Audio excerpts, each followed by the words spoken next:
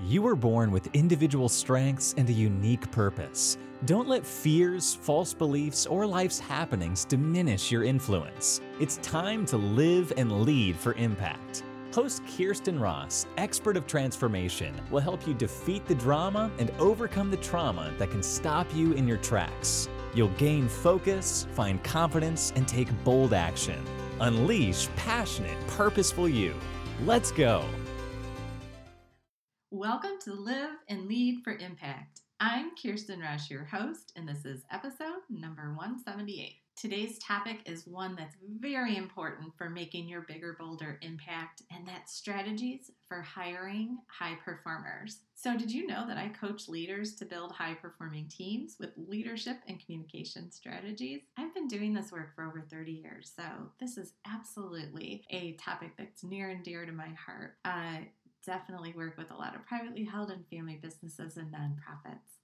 So let's dive in.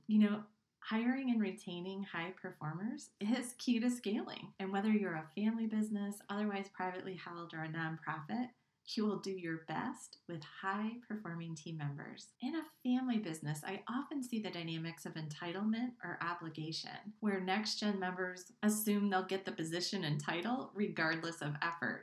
Or at times, the now gen just assumes the next gen has what it takes to move the business successfully into the future. It would be great if all of this was true, but unfortunately, in real life, it doesn't always happen this way. These strategies apply to family, friends, and those who don't know. These strategies for hiring high performers apply to family, friends, and those you don't know when bringing new people into your organization.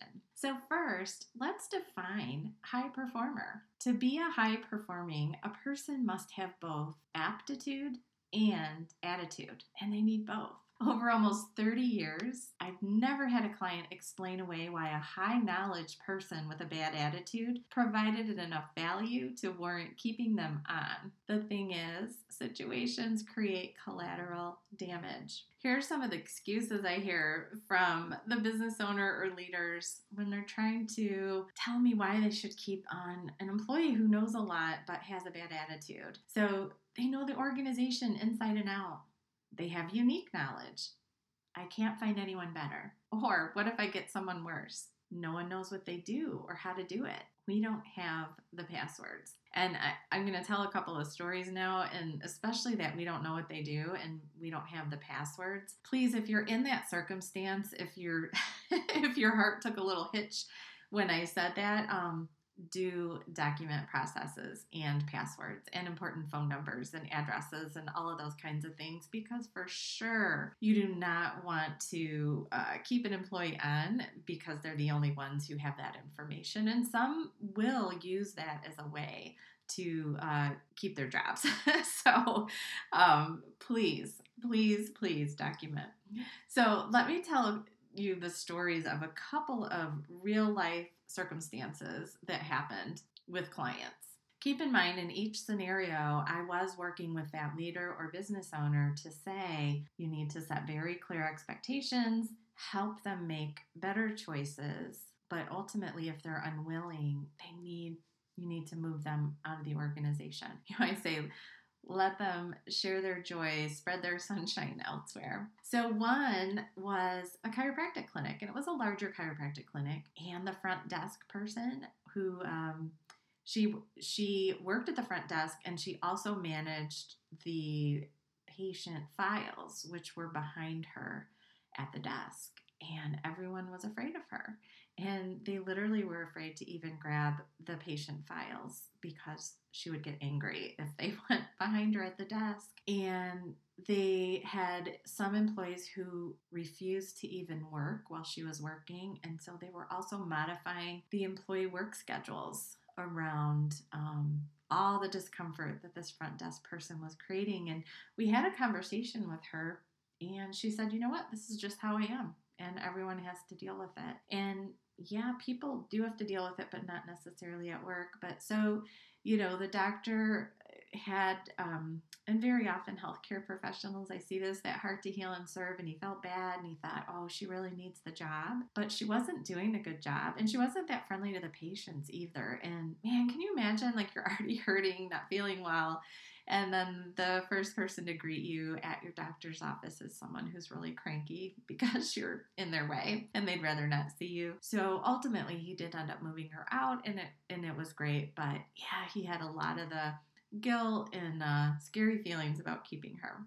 Then there was the office manager who employees loved her, patients loved her, but she was likely stealing. And again, this was another doctor actually, but he was racked with guilt, feeling like, I don't want her to think that I don't trust her. And I said, well, you probably shouldn't. And you're just putting in some protocols to make sure that she can't. And, you do need to do something if you find out that she is. So that's another one where, the guilt and the uncertainty and the feeling like he wasn't going to be able to hire anyone better anyway kept him stuck with this employee. Then there was the nonprofit program manager who had all the passwords, and no one knew what he did. And so he had a bad attitude, and he was not helpful, and he was very gruff and didn't hit deadlines and was not a team player. And they didn't know what to do about it because he had all this power because he had the specific knowledge. And so please don't put yourself in that circumstance is what I will say there. If you want a team of high performers, you want to have a culture that attracts them and entices them to stay. And I'm going to talk a little bit more about that in a second. But in all instances, if you're having to accommodate poor behavior or job performance, your high performers are frustrated. So that's collateral damage. So what are the advantages of hiring high performers and having them stay? Well, it probably goes without saying, but let's create this list. So 1, less training required. Yeah, you'll have to teach them the ins and outs of your particular business, but they're likely coming in with great skills and an openness to learning, and they're probably going to learn quickly. They use discretionary effort. So this is, if they have a little extra time on their hands, they're not going to sit around and wait for someone to tell them what to do. They use their discretionary effort. They go out of their way to stay active. Higher productivity. They're probably more efficient. They're always thinking ahead. They need less supervision. So those eyes and ears that are on the team have less to pay attention to. You can just trust that they're going to get the job done. You don't have to be standing over their shoulder, reminding them about deadlines. They're going to get things done. Creative problem solvers. I love this one. If they have a challenge, they're going to figure out a great way to solve it. They're accountable. They have personal accountability, so they're likely you don't have to hold them accountable. So that's that whole they need less supervision. So delegate, let them know what you need done, and they're going to do it. They care. Part of caring is what creates a good problem solver, right? Because they care about the business, they care about doing a good job, they care about the impression that people have of your business or your clinic or your nonprofit. And because they care, and they will improve your patient and customer experience. People who deal with them are going to appreciate it. The cons, you need a culture that will entice them to stay. Your high performers have more options. And again, if you're accommodating behavior or attitudes that aren't consistent with a good culture, 1, you have someone in a spot that could be filled with a high performer, and 2, you're making it more uncomfortable for your high performers that you do have. So let's talk briefly about, I want to share a little bit about the hiring process just to make it a little more efficient for you. So often the leaders I work with are just really reluctant to build their high performing team. They don't feel confident about even the skills they should be looking like. What do I need in this next hire? And they don't feel confident they're going to be able to sift through resumes and then even candidates once they're doing the interviews to determine who really will be a good fit. So I break down the hiring process into a few categories or a few steps. And the first is sourcing. So that's finding the great candidates, sifting, selecting. So that's when you're starting to make the decision, sealing the deal. That's when you make the offer, and then assimilating, which involves onboarding, bringing them in. So sourcing, that is, there's lots of places to post. You can just go and look for resumes, all of that. So in terms of sifting, though, I definitely recommend putting in a step or two for them to even be considered as a candidate. These days it's so easy to apply for a job. So put in some steps that make them do a little bit of extra work to be considered. Too often you can post a project manager position or a director level position, and you have medical assistants applying because they're, or, customer service people or whatever, that they're just applying for everything. And so definitely use a sifting process that asks them to answer some questions, include a cover letter, those kinds of things, so that they have to do some extra effort to actually apply for your job. And some people will self-select out then. They're not going to put in the extra effort if they know they don't have the qualifications.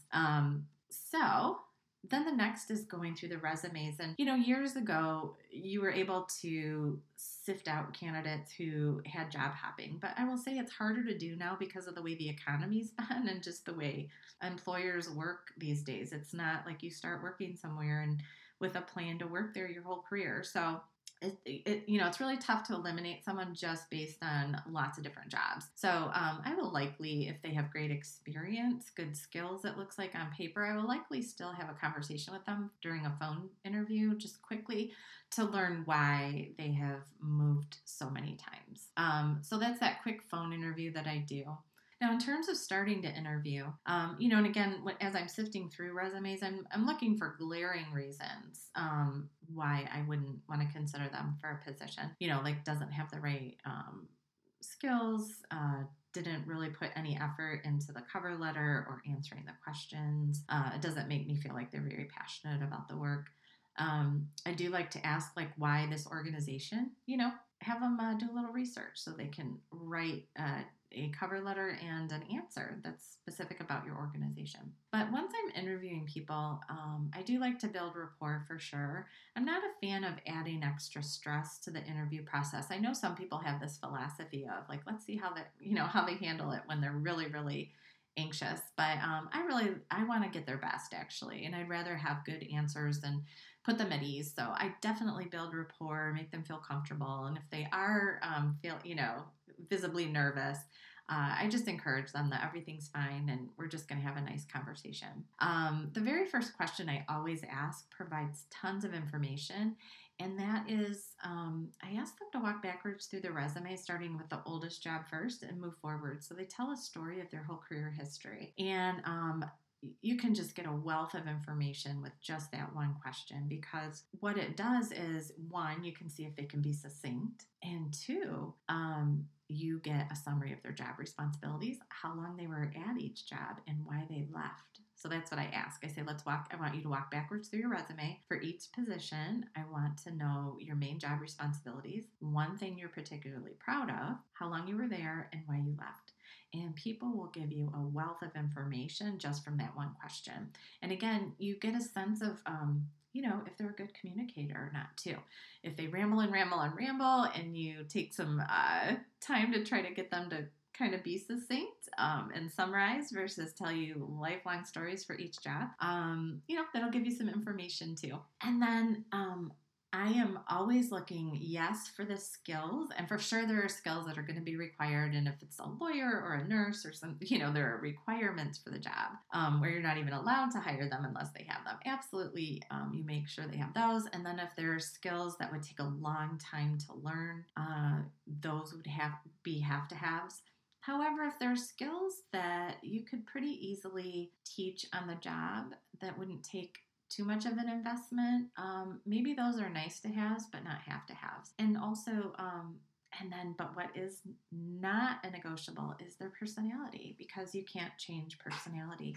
And so for me, using behavioral-based interviewing is the most important, because the personality, the behaviors that the person exhibits is what's going to help to create the culture, fit in with the culture that you're designing in your organization, and the experience ultimately for those you serve. So if you think in terms of, what do you want it to feel like to do business with you, or, gain a service at your nonprofit? Think about the experience visually that you have between a pediatric clinic for your child versus a high-end CPA firm. See how different that is? If you walked into a high-end CPA firm to talk about your business and your taxes, you probably don't want people in colorful clinic wear with smiley faces all over, right? And there aren't going to be toys, and there aren't going to be, magazines and highlights magazines on little tiny tables, right? And so think about how it's the people and the whole ambiance of the office that creates the experience. So you want the behavior and personality of the high performers. The definition of the high performer for you is going to be different than the definition of a high performer behavior-wise for other businesses or nonprofits. So make a list of the key traits for someone who's going to be a good fit for the experience you want to create in your business or nonprofit. And then from that list, you're going to create a behavioral-based interviewing question for each. So now I'm getting into the dynamics of how can you determine if someone's going to be a high performer or not. So here are some of the keys for behavioral-based interviewing in case you're not familiar.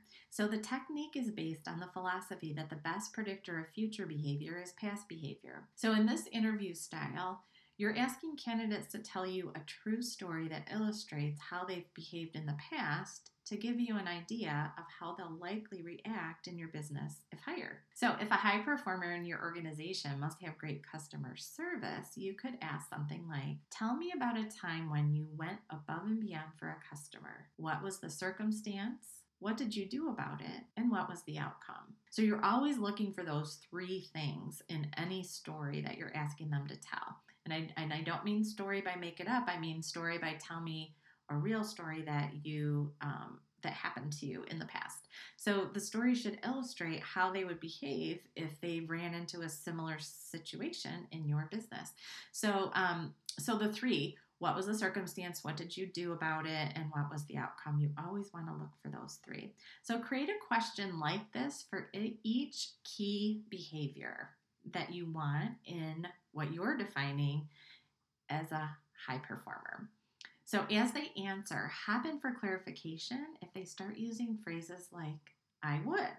So that is a little indication that it's hypothetical versus a real story. So definitely stop them and say, oh, you're saying I would. I really want you to look back into your history and find a situation where you actually dealt with something like this and tell me what you did. The next is you also want to look for phrases that begin with we. That always makes me go, So it sounds like a few of you worked on this issue. What role did you play? So I definitely clarify because I want to know, did they take initiative to come up with the creative problem, the creative solution, or did someone have to direct them? That's a vastly different response, right? So if the customer was frustrated and then we did thus and such to fix it, and then the customer was happy, did the person come up with it on their own, or did someone have to jump in? Now, maybe you're like, I don't want them to come up with the solution. I want to know if there's an unhappy customer because I do want to jump in. That might be, I tend to not call a person a high performer if they're interested in having someone else dictate all of their actions. But you might, each business and nonprofit is different. But generally, I'm looking for someone who's taking that initiative, being a good creative problem solver, handling things on their own, to a degree that's appropriate. But again, you're going to create questions like this for all the different things. So if you want them to be someone who takes initiative, tell me about a time when you saw a process that was failing or some work that needed to be done and it wasn't really your responsibility. What was the circumstance? What did you do about it? And what was the outcome? And you will want to see that they jumped in or they at least alerted someone. So take a look at how they've handled situations like that in the past to determine if they are in fact a high performer that's going to fit well into your organization. And I know it's rough building confidence in your hiring when you've had some missteps. And I've seen it so often. Again, so many of the excuses that I get from business owners about holding on to employees that are not high performers is around, like, I'll never find anyone better. At least this is a known entity.